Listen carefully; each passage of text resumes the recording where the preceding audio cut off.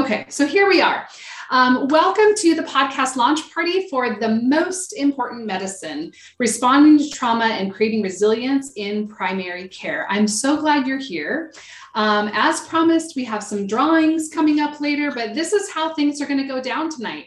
I want to thank a few people. I'm super excited and humbled at the amount of people that signed up for the launch tonight. I want to talk just quickly about the journey of this podcast and really highlight some upcoming guests and dreams for the podcast. The big chunk of our time is going to be talking with Dr. Ken Ginsburg around his work and the work of resilience. And then we'll have a couple of drawings. I'll give you some facts on the podcast lowdown and ways to create community, and then we'll say goodnight. We will be in and out of here in an hour. And we're going to let Dr. Ginsburg go even sooner than that because he is on East Coast time and he is giving up this evening for us. So I'm glad you're here. Let me just pause. And I want to say thank you. So many of you who are on this call tonight know who I am. I'm a licensed psychologist. So welcome to those of you that don't know me. I looked at the guest list. I think most of you do. But these are some of my people that I want to thank. First, I want to just thank my family. They are excited about this venture, and it also takes time away from them every time I have a new project, as all of you know. So I just want to thank my family for the sacrifices that they make. I want to thank my project manager, Tegan, who's on our call today, and she'll be putting all the things in the chat box tonight. She is a jill of all trades, and everything that you see on my website, on the podcast, on all of the things are beautiful because she does incredible graphic design and makes everything look fancy. So all of my ideas look like they have meaning and purpose. And then I want to also thank these incredible physicians who have joined me on this journey. Some of you will recognize your pictures there from the most recent retreat out at my farm. And really the encouragement for all of you saying, this is really important work. And in fact, Dr. Hassan, who's there at the bottom left in the light pink shirt, saying to me, after going through training around trauma-informed work, and we were trying to figure out the name for the retreat and the importance of that and building resilience within pediatric well child checks, and how do we begin to talk about resilience and playing around with it and doing scripts. And Dr. Hassan said, Amy, this is the most important medicine. That's what we should call it. It's the most important thing we should be doing, talking with kids and families and our patients about building resilience. And so here we are. And then one last thank you to friends of mine who have just encouraged me to dream big dreams and do this podcast. So I'm super excited and grateful for all of you and encouraging me to do this. So it's been pretty darn exciting. There it is, looking all fancy, right? It's in Apple and Spotify and Stitcher and all the things as of today. You can go in, you can download it. All the places that there are podcasts, it's there.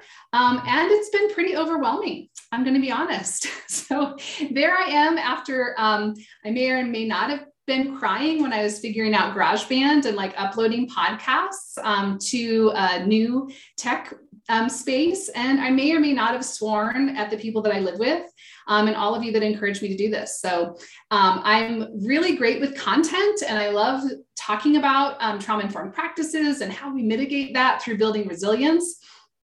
I am, turns out, not great at GarageBand. I don't think I'm quite cool enough, but I have figured it out. So all the things are firing as they should be. Just a brief discussion about the journey of this podcast. I think anytime you've been in practice for a long time, which though I may look quite young, I've been doing this for 23 years now. And I wanted to have a more systemic impact on the kids and families that I worked with. And about 8 years ago, I was invited by the Children's Health Alliance, shout out if you are from CHA and you're on our call tonight, to talk with them about how we could build resilience in the pediatric field. And they approached me because of my knowledge in treating kids with trauma for many years and working in pediatric settings. And we all agreed that we should be talking about resilience at every single well child check. And I'll never forget Dr. Mashofsky saying to me, couldn't you just create a curriculum, Amy, where I could talk about resilience at every single well child check? And I said, sure, I'll do that. And And I did. And it has allowed me to just grow into training and consultation with healthcare providers and professionals, host retreats, create memberships. But I always go back to the fact that when we're in healthcare, we should be practicing in ways that are trauma sensitive and trauma aware and responsive to the needs of the people that are in front of us. Because as all of you know, when a patient discloses that they've gone through something tough, or we're talking to them about ways to build strengths that are inherent to their family, what they've gone through isn't a surprise to them. It's only us not knowing and creating a holding space for them so that they feel less alone. And really, that's my passion, that providers that I work with feel less alone in their journey, navigating things that feel hard for their patients, and that patients feel less alone, whether that be a little kid who discloses to his pediatrician that he's being bullied, or a young woman talking to her OBGYN about domestic violence, or a young woman disclosing to her nurse that she's gone through sexual abuse. Creating a space and be able to hold that space is incredibly important.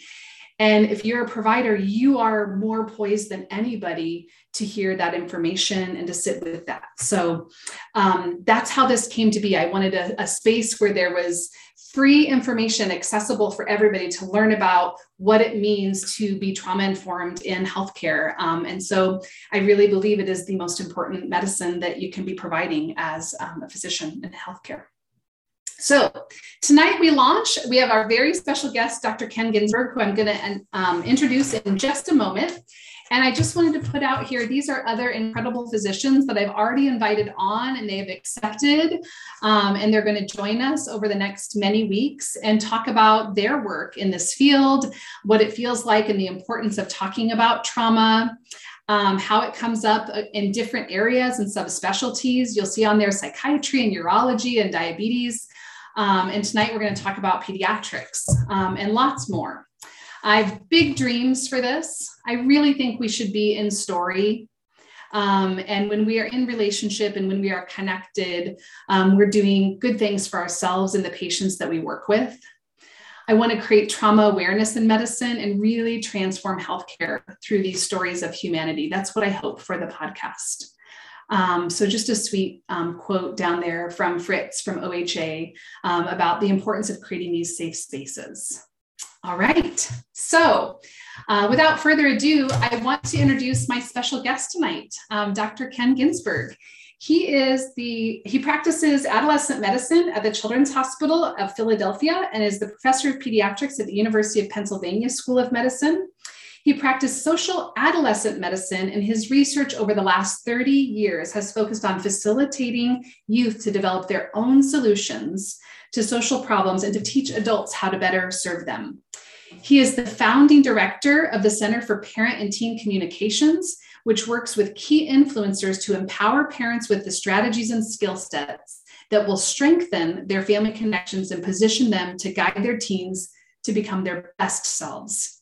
It really works to shift the cultural narrative about adolescence being a time to just survive through and more so to be optimized and celebrated. You'll see some of the books that he's written there. In fact, I refer to his work a lot. If you've been to any trainings of mine, Ken has given me permission to talk about the 7 C's and talk about resilience building with kids and families. And they're in these incredible books that he has. He also has an online toolkit, which we'll link up to here in the chat box for you. And finally, he's the national resilience expert for the Boys and Girls Club of America and currently works with the Covenant House, which is for youth experiencing homelessness, to solidify their practice that is rooted in the healing power of loving and respectful youth connections. So everybody give a virtual high five to Dr. Ken Ginsburg. All right, I'm gonna stop my screen share here so we can just have a chat here. Welcome and thanks for being here. Thanks so much, Dr. Amy. It's a privilege to be here. And the truth is that you already gave the bottom line, in your introduction, not about me, but in your introduction about creating space, safe spaces where people can tell their truths and feel safe despite what may or may not have happened to them.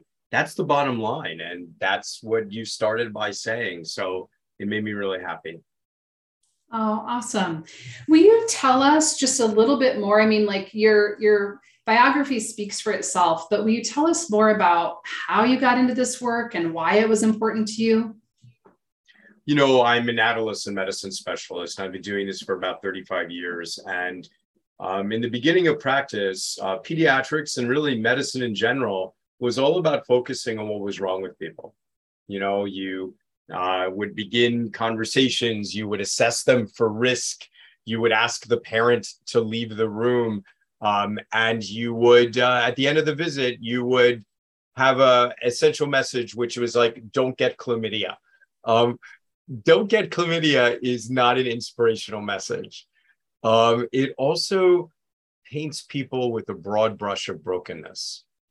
And we add to stigma and shame. And most importantly, when we focus on risk, when we focus on the problem, we interfere with relationship. And it is our relationship that creates the safe space for people to begin to heal and to begin to be able to talk about what happened to them. And it is our commitment to seeing all that is good and right in them that forms the relationship, that creates the space that allows us to talk about chlamydia, right? I still talk about it. I still talk about problems, but in the context of all that is good and right, all you bring to the world, the strengths that you've exhibited, sometimes despite what you've endured. And so, my background is, I had done a lot of street work already before I went into medicine with youth enduring homelessness. My background was in counseling. I never practiced as a counselor, but my academic background was in counseling. And all of those things were about seeing what was good about people. And I just began realizing that we needed more of that in medicine. Okay, so there's a lot of providers on this call tonight, and we'll be watching later, a lot of teachers. I have a question about something you said a minute ago, getting the parents out of the room. Because I was exactly like that when I was a young resident and starting my private practice. It was like, I'll just have the parents leave and I'll fix this kid. And then I'll kind of package him back up and send him back out into the world. Talk to people about why that's maybe misguided. Because parents of adolescents are asking a fundamental question in themselves. Everyone who thinks about adolescent development, we understand that the essential questions of adolescent development are, who am I? Am I normal? And do I fit in? But no one understands what is the essential question of parents of adolescents, which is, do I still matter? And unless you answer that question resoundingly with a yes, you will give up your opportunity to really be a guide. And as much good as we do as providers, if we can get parents to be 3% more effective, to accept their child exactly as they are, to see all the strengths, even as you see the challenges. If we can get parents to do that, that will be so much more significant than what I can say in my office. And I really believe that what I say in my office matters, right? But if I can get parents involved, it makes a difference. But Dr. Amy, let me be clear about something. I do have parents leave the room. But when I began practicing medicine, the parents weren't even in the room. And the idea was I would go into the room if they were there and go, now I'd like you to leave, please. And the message parents were receiving from me and others like me were, I need you to leave so that I can keep secrets about your child and can probably do a better job of parenting than you ever can.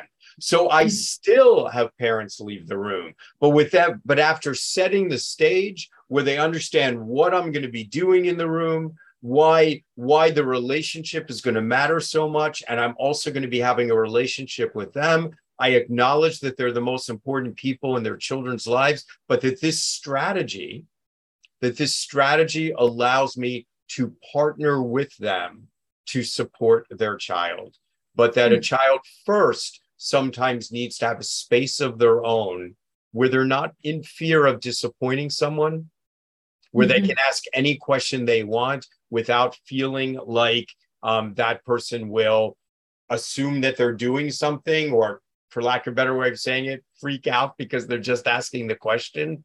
When we present this as a strategy, parents still leave the room, but I swear they kiss me on their way out. They're like, thank you. Thank you. And when I even say to the parent before they leave, I want you to know that if something does come up, I'm going to ask your child if we can bring you in. If it's a life-threatening issue, you're going to definitely come in. But I will talk to your child about how best to communicate with you. And when you do come back, for us to work together and for this strategy to work best, it's important that your child knows that we can use you for guidance and for advice and for appropriate boundaries. But if your child can learn that this is a place to get out of trouble without ever fearing getting into trouble, we can do great work together. So can we agree that if something comes up, we put together a team to support your child, but don't punish them for what we learn in this visit? That takes a little bit of time to set the stage. But now that you've done it, you've now included the parent, you have a partner. They leave the room when necessary, but we acknowledge their vital role. Okay, and just to clear the air, right? Because we're professionals, but we're also parents. We do matter, right? The parents of teens. Because our kids are telling us, like, I don't want you in my life. I don't want you in my bedroom. I don't want you in my phone. Because they love you so much, it hurts. This is where framing matters. And this is a perfect example of where teachers and doctors can make all the difference. Yes, there's truths. There's truths about kids pushing away their parents. That's undoubtedly true. But why?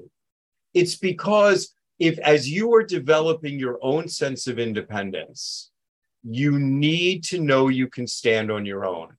And, it's like when our children are babies, they're in a nest and they just go like this. And they get these big juicy worms from one or two or these other adult birds who bring it to them. At some point, they begin to realize that they're going to need to get the worms on their own. And when they do that, they look at the parents bringing the worms, the big worms, the big birds. And instead of like saying thank you, they become like embarrassed by the way they breathe. And they look at the nest, and instead of seeing it as warm and fluffy, they begin imagining it as prickly. And when they really need to leave, they begin seeing the nest as uninhabitable. That is a temporary process where kids push us away, not because they don't love us, but because they love us and have relied on us so intensely that it hurts. There is a perfect framing of what a youth-serving professional can help parents understand that literally makes parents cry. It takes 2 minutes and parents just go, oh. And once you know that, you can get through so much more. As your child's pushing you away, instead of being hurt and angry, you're like, gosh, they love me. I've got to give them space right now. Right? It's all in the framing. I love this nest example. Can I push you a little bit? Like, so that's a 2-minute talk for a parent. What about a parent who's experienced a lot of trauma? And that parents also bringing into the room their own hurt. And when their kid is saying no, they feel personally rejected. How do you script to those parents? So we cannot ask parents to deny their truths, nor should we. But we ask them to be role models. And we ask them to help give their child the security that will allow their child to heal and to thrive and to launch into a secure future. What enables you to launch into a secure future? It's knowing that you're loved. Why do we love? We love so that children know they are worthy of being loved. Hear that. Let that sit on your mind for a minute. We love so that children know they are worthy of being loved. And when children know that they are worthy of being loved, then they can withstand many negative forces in their lives, whether it's bullying, whether it's someone who doesn't see them as they deserve to be seen. When the person who knows them the most loves them without condition, knows what's good about them, knows their history, knows their challenges, and still loves them without condition, that is an unbelievable amount of security that child earns. Well, you know what? If you've been through something and you didn't have what you deserved, if you didn't have the security, did you hear what I used? Words are everything. Deserved. Dr. Amy, I didn't say need. If you didn't get what you need, I said if you didn't get what you deserved, right? That's strength-based language. If you didn't get what you deserved, then you better than anybody else knows what a human being needs. You better than anybody else knows that your child needs security. You shouldn't pretend that life has always been perfect for you or that life is perfect for you in the present. That's not the way you're going to support your child. You're going to support your child by letting them understand that you're human and how you deal with how complicated life should be. To use another, or can be, to use another metaphor, you have a 5-year-old. 5-year-olds want to see their parent like the duck gliding on the water, just smooth and easy. They want to look at that duck and go, that's my security. That duck's got no problems. But if you are a parent of an adolescent and you look like that duck gliding on water, you don't look real. And they can't learn from you. And they just feel worse about the complexity of their feelings. So instead, we look at the parent who suffered and we say, I'm sorry for what you've been through, but my goodness, what a model you can be for your child. We want them to look like the duck that's staying on top of the water, but not the one who's gliding, the one who's staying on the top of the water because their little feet are paddling like crazy. Mm-hmm. When we give parents permission to show their children what they're doing to paddle, how they're staying afloat, the supports they seek when they are struggling, all of that is good parenting. And it means that parents who have been through the most may actually be able to give the most to the child who's currently suffering. That message, the parents who've been through the most may be in a position to give the most. That's really profound for a parent who's experienced trauma. Well, this brings us to really another point, Amy, is how do we frame human beings? Do we frame them as broken or as resilient? Mm-hmm. Do we look only at the behavior they might be displaying in the moment and allow that to define them? Or do we enable their best selves to show? Mm-hmm. So what do we know about people who have suffered?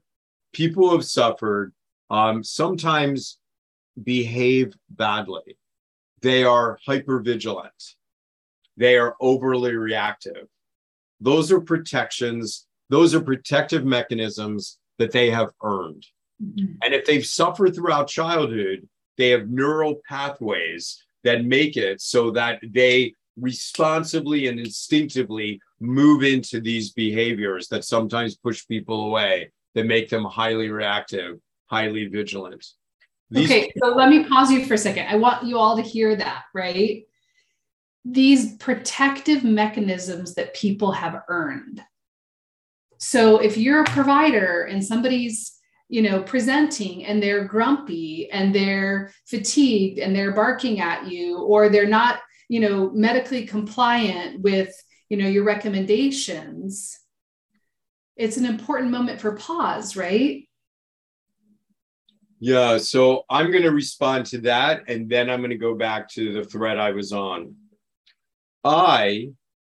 If you go to Children's Hospital of Philadelphia, and if you ask people what it's like to work with me or what the wards are like when I'm on, they will tell you Ken really can smooth things out nicely.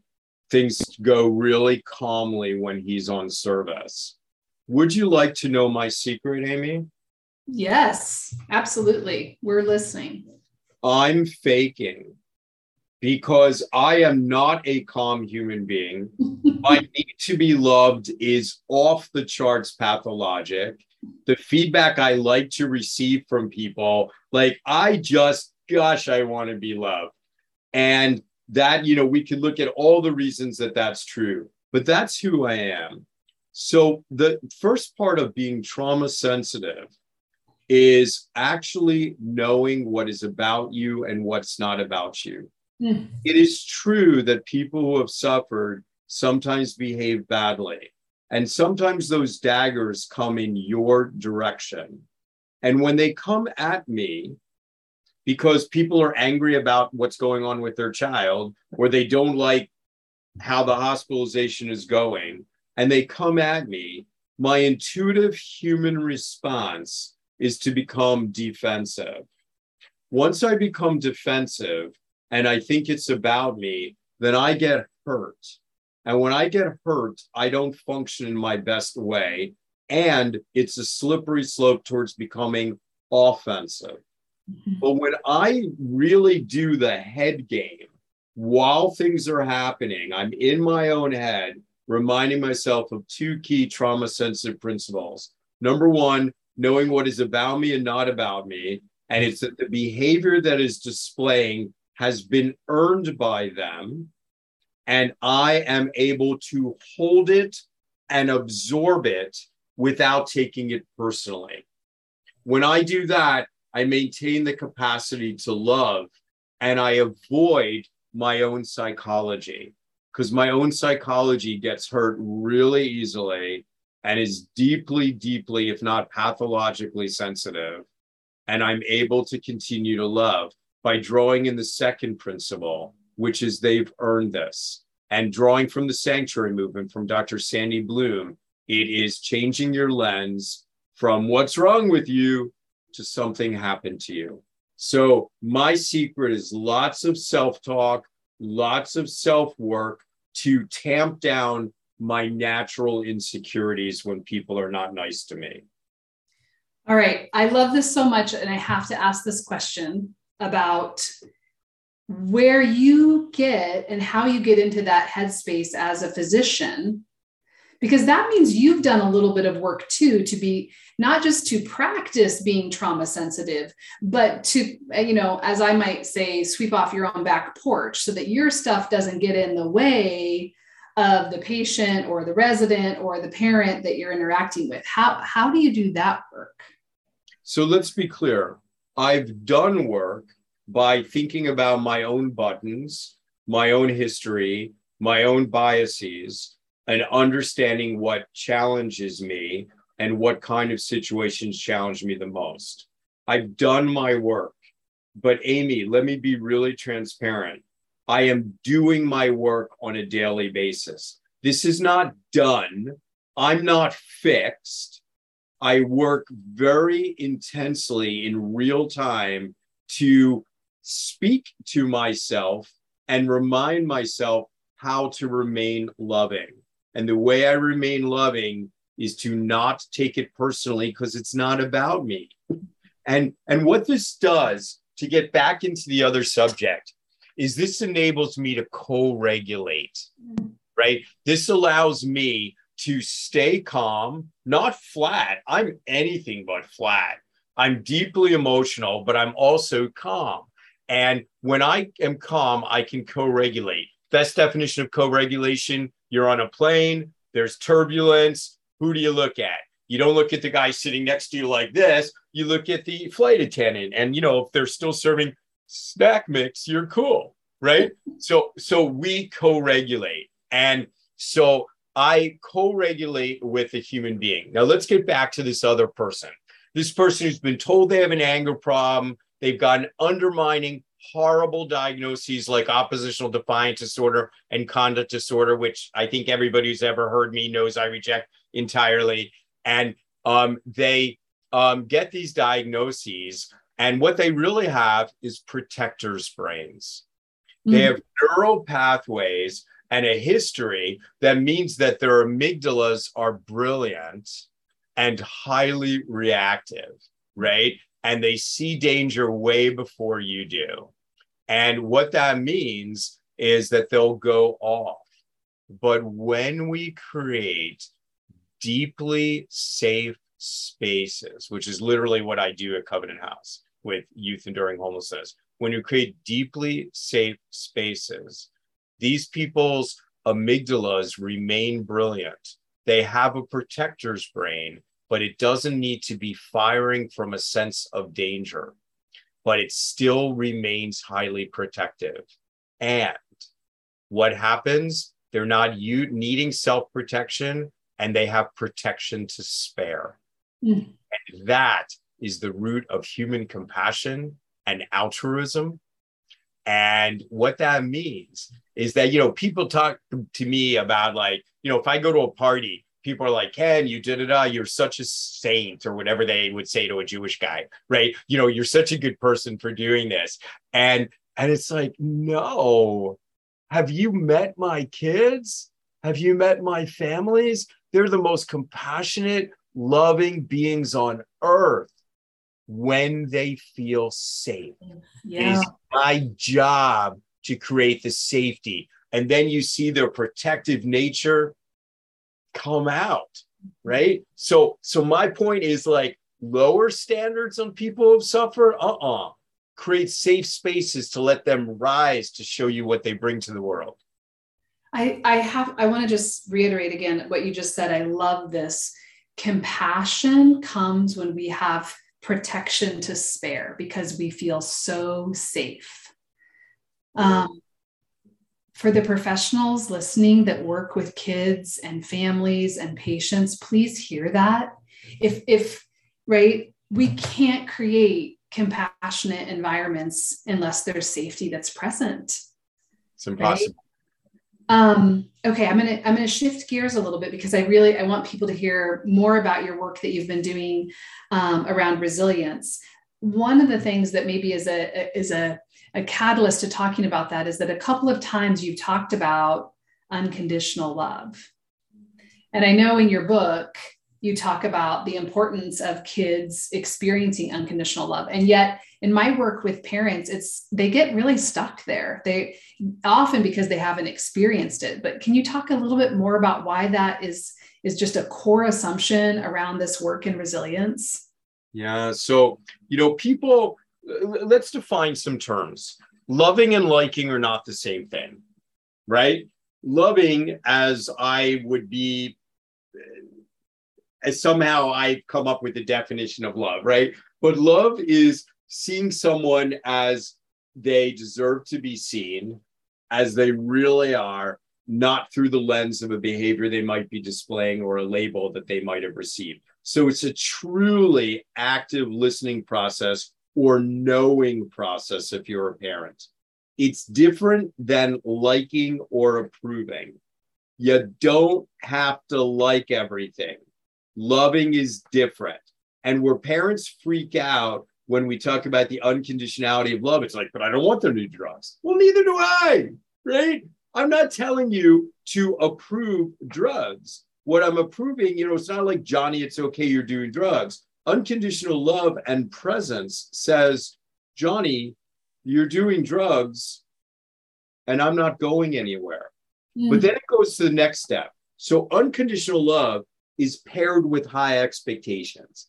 And too many parents, or just adults, think that high expectations is about grades or trophies or performance. But instead, if you really know your child, all that is good and right, or in my case, clinically, when I listen to young people, I am listening for their behaviorally operational strengths. I'm not listening for something to praise. I'm listening for who they really are. Resilience in the context of a life that would destroy many. Compassion beyond measure. Insight beyond their years. I'm listening for who they really, really are. When I'm working with a parent, I help them get to the core character values of their child: integrity, honesty, compassion. Who is your child? Then when we hold to high expectations, we're not saying, I need you to get straight A's. We're saying, I know who you are. And right now, that's not showing. How do we bring out that strength of yours, because then a child can return to being their best self. Even when they're messing up, someone sees that. And this is the kind of thing, honest to goodness, we can facilitate in our health offices. And for teachers who might be on the call, or educators, oh my gosh, you're the most important people in the lives of kids, other than parents. And when parents aren't there, let's be clear, parents are the most important people in the lives of kids. But when they're unable to fulfill and when they're able to fulfill their roles, people on this call, we're all additive. When they're unable, we become irreplaceable and critical, right? But we can always get parents to understand their vital role. Yes.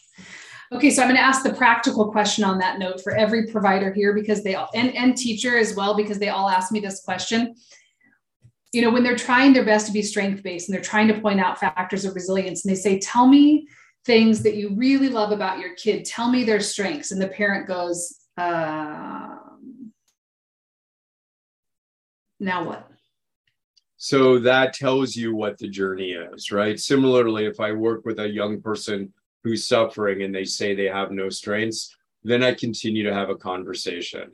And really remember that when you're asking about people's strengths directly, it's really hard for some people to answer, right? That's data. That's information that they're not able to do it. But now what you do is you continue to take your history and you gather information. You listen to a story. Tell me about something that they did that made them proud. Or if a parent is angry at you, and not at you, at the kid, because they're screwing up in this way and that, say, tell me why you're angry. Tell me about why this isn't the child you know. There are ways of hearing the story. And then real strength-based communication is not the first question. Like, tell me what's good and right about your child. Check. It's active listening to have a story unfold. And then it's in the summative that we reveal the strengths. It's in the summative. You know, after spending time with you, here's what I've heard. You're angry as heck. You're angry as heck because you love and you care, because you know your child is capable of X, Y, and Z, and you're not seeing it. Young person's name. I know that you're feeling your mom's anger and disappointment, no question. I see it in your face. Are you also feeling why she's feeling this angry? Because it's her love for you. Do you feel that also? We can summarize visits in that way that are really, I literally make people cry for a living. Yeah, same. Yeah. So I love what you're saying. You're doing so many important things though for that parent, right? You're giving them a script. You're modeling for the parent about what that felt sense of safety can be like in their relationship. You're giving words that maybe that child's never heard. Certainly the parent may have never heard growing up. So you're healing, you know, what we would call intergenerational traumas. There's so much happening. I think that's what I want people to know, is that the power that you have to influence and change relational dynamics between kids and parents. What did you say before, Ken? Parents are the most important thing, but when they're unable, the rest of us are irreplaceable. Right. We're additive when parents can do their jobs. We are critical when they can't. And Amy, I'd like to add one thing to the list of things you're doing, or you said I was doing, which is I'm also not denying their emotions.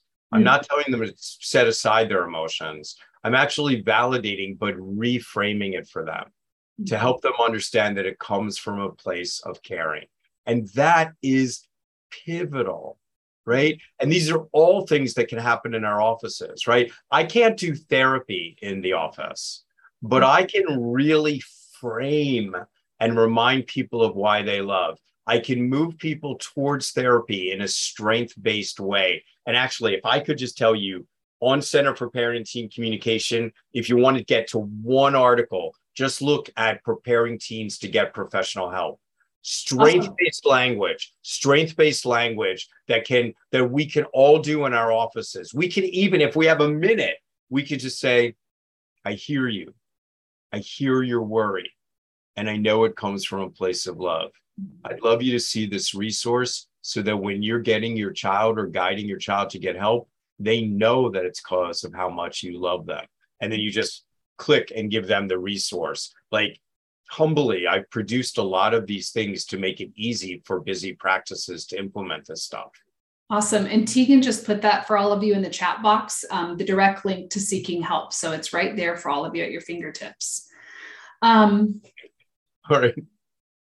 Why is it important to talk to kids in such a compassionate way? Gosh, I don't know how to answer that question, because it's not important.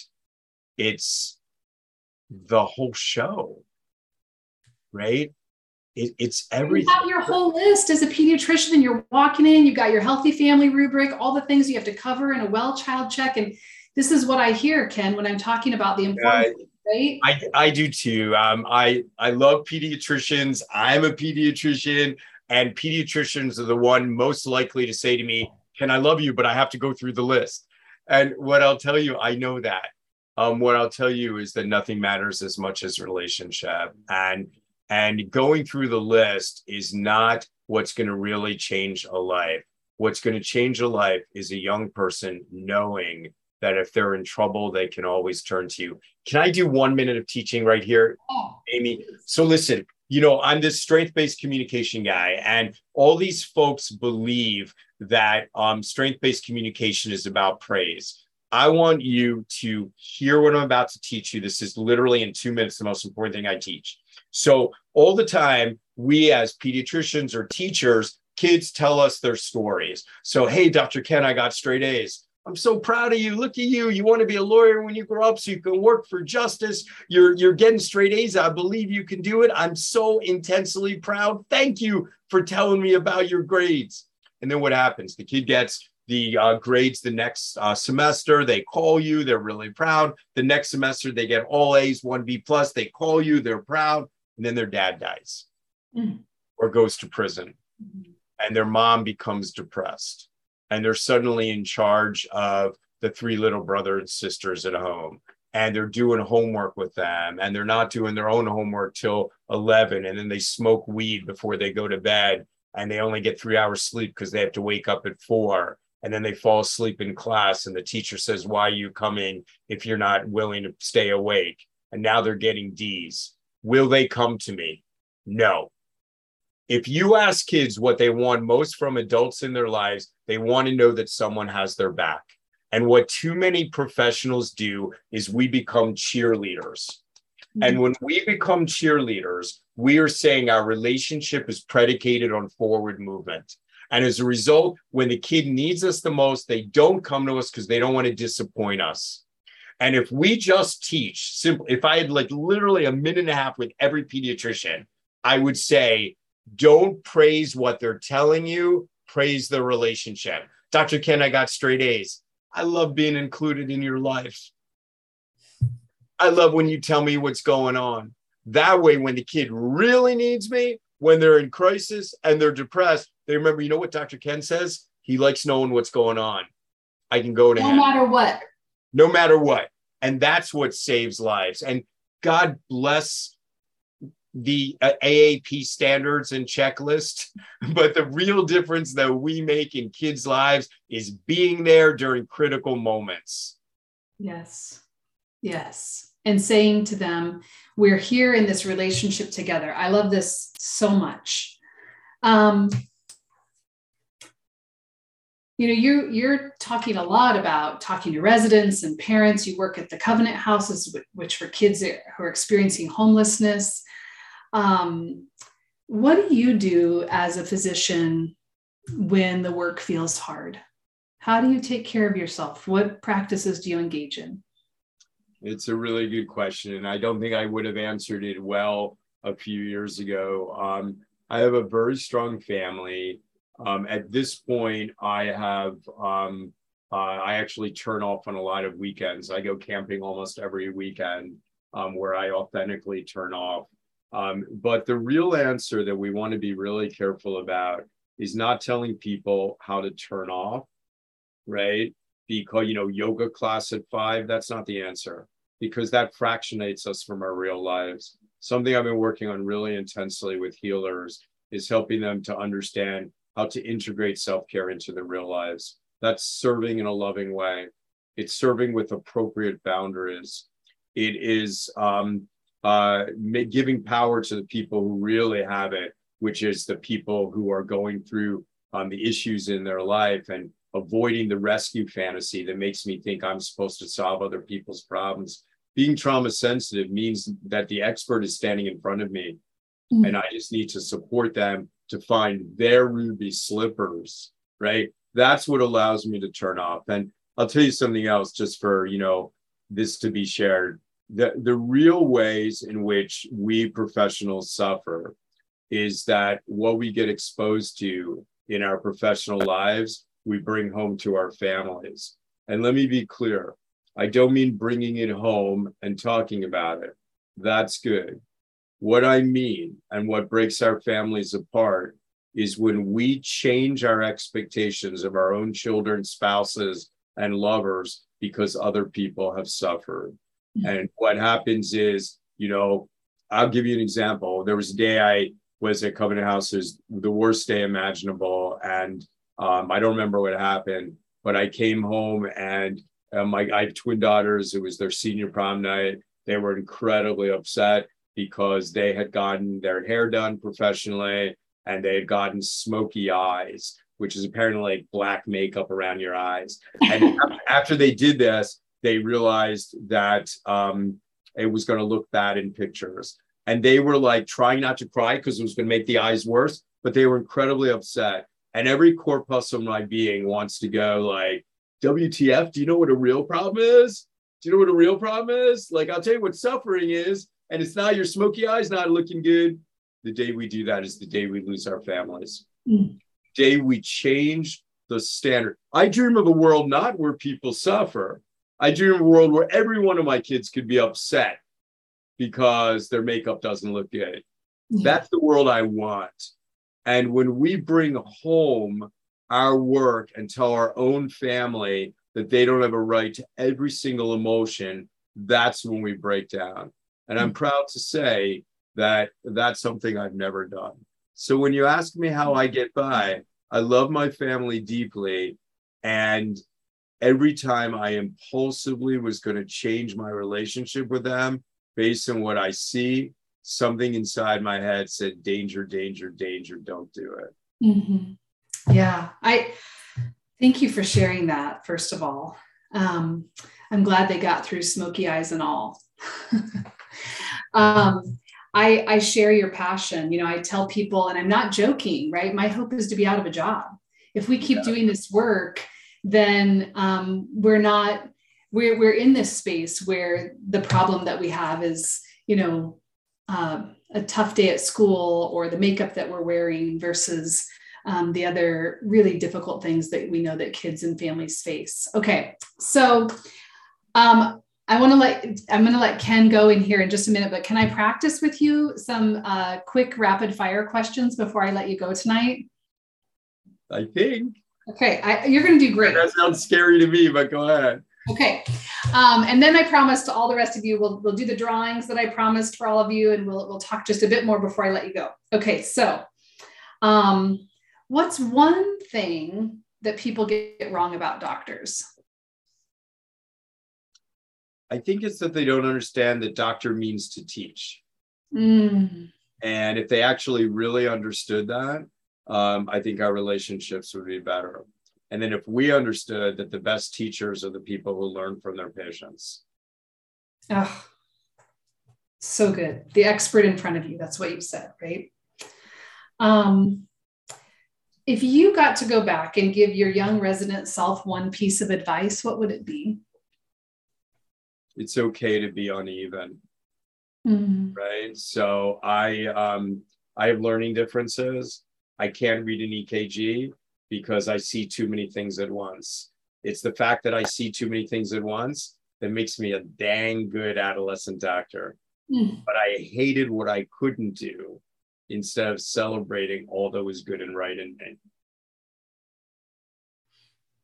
Yes. All right, last rapid fire question. And this is almost true for you because you're on East Coast time. It's 11 o'clock at night and you have a food craving. What do you reach for?